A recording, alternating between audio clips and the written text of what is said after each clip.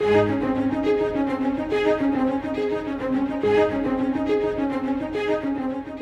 our busy world, family time frequently gets neglected. It is vital that we give attention to our families while we can, and it is especially important to give attention to what God says in His Word about our homes. For the next few minutes, let's join Scott Pauley as we open the Scriptures and find God's message for your family.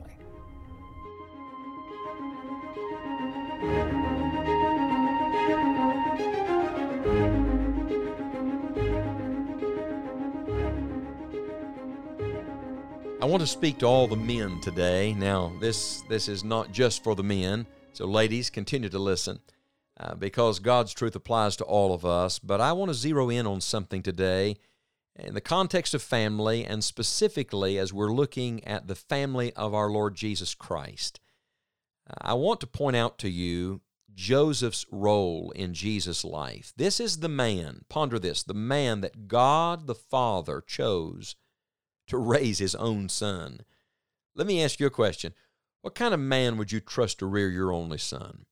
No. What if you knew everything about him? What if you knew every thought he'd ever had? What if you knew every motive, every desire?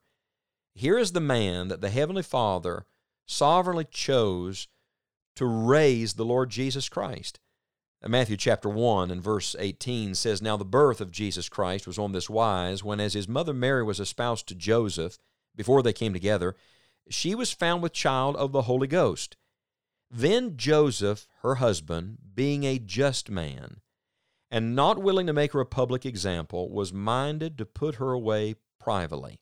But while he thought on these things, behold, the angel of the Lord appeared unto him in a dream, saying, Joseph, thou son of David, fear not to take unto thee Mary thy wife, for that which is conceived in her is of the Holy Ghost, and she shall bring forth a son, and thou shalt call his name Jesus, for he shall save his people from their sins." Now, all this was done that it might be fulfilled, which was spoken of the Lord by the prophet, saying, "Behold, a virgin shall be with child, and shall bring forth a son, and they shall call his name Emmanuel," which being interpreted is God with us. Then Joseph, being raised from sleep, did as the angel of the Lord had bidden him, and took unto him his wife, and knew her not till she had brought forth her firstborn son, and he called his name Jesus. Now, we give a lot of attention to Mary, and we certainly should because of our obedience to God, and we'll talk more about Mary. And certainly the spotlight is always on the Lord Jesus Christ. He's the preeminent one in every story. He's the God-man. But consider this man that God used. Joseph's whole life was wrapped up in Jesus. When you think of this Joseph, you have to think of Christ. Now, there are three Josephs prominent. There's a Joseph in the Old Testament, and there is the Joseph of Arimathea. That's another Joseph. And then there is this adopted father, if you will, appointed father of the Lord Jesus on earth. And I think it's interesting, two of the Josephs are connected to Christ, one at his birth and the other at his death. But who is this Joseph? Who is this man that God chose to raise his son? Well, from man's perspective, he was a simple village man, a poor man. Aren't you glad God uses ordinary people? And yes, even uses sinful men. We all are sinful men.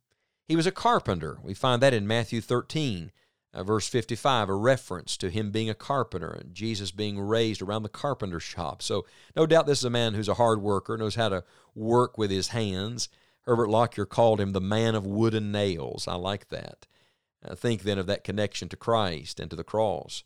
We know he's from Nazareth, an obscure, unknown place. Tradition says that he died when he was about 111 years of age, when Jesus was about 18 years of age. We don't know that for sure, but it is obvious he disappears from the story later in the gospel records. He's not mentioned again. Mary's by herself at the cross. And from every obvious logical conclusion, we draw from that he's passed off the scene. That's what we know about him from our perspective, but what do we know about him from God's perspective?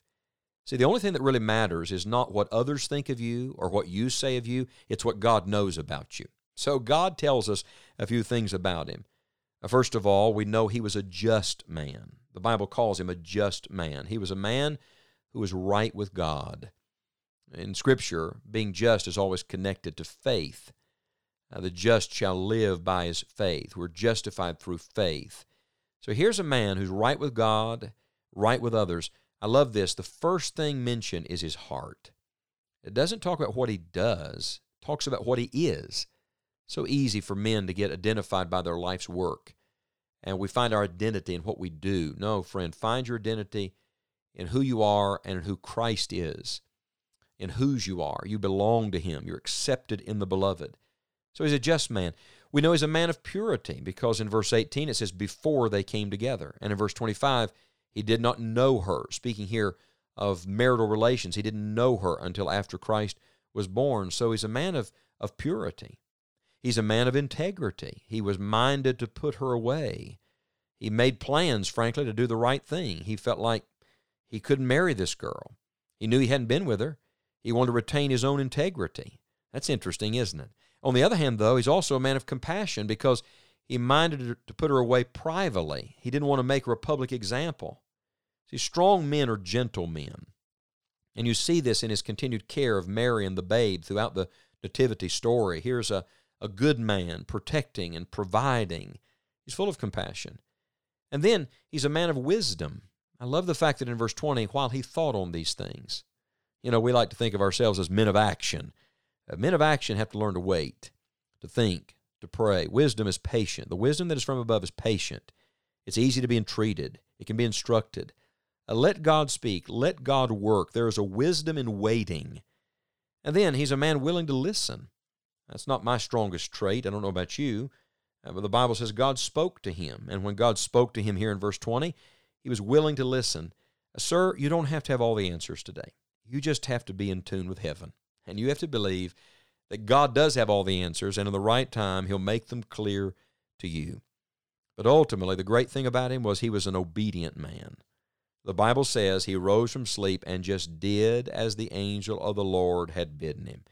And by the way, that became a way of life. If you keep reading in Matthew chapter 2, the angel bids him to take the child and go into Egypt. And then he gets word to return again at a certain time. And every time God speaks to him, he just obeys.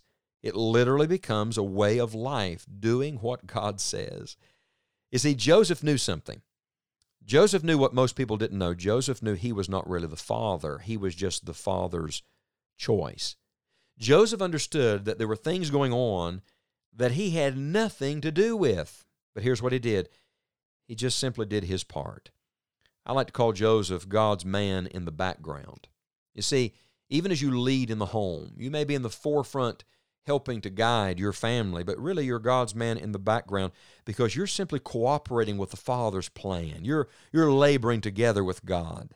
Be the right kind of man, and God can use you right where you are. Look, we don't know many details about Joseph's life. We don't have to.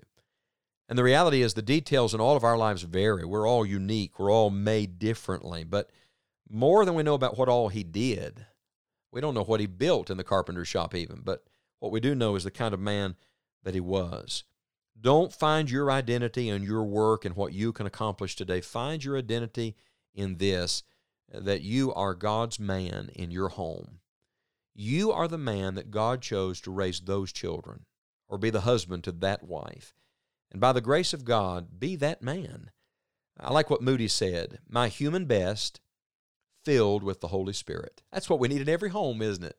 Our human best, but filled with the Holy Spirit. You saw that in John the Baptist's daddy, Zacharias, and now you see it in Jesus' earthly father, Joseph. This is a man that God chose to raise his own son because of the kind of man he was. I'm praying right now, Lord, help me to be your man in my home today. And may the Lord give your family the right kind of man as well.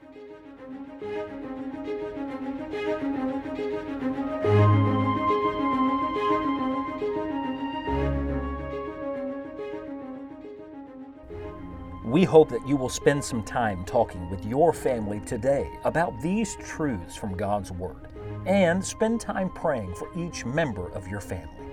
You may find additional podcasts, helpful articles, full-length Bible messages, and other resources at enjoyingthejourney.org. Until next time, may God bless you and your family.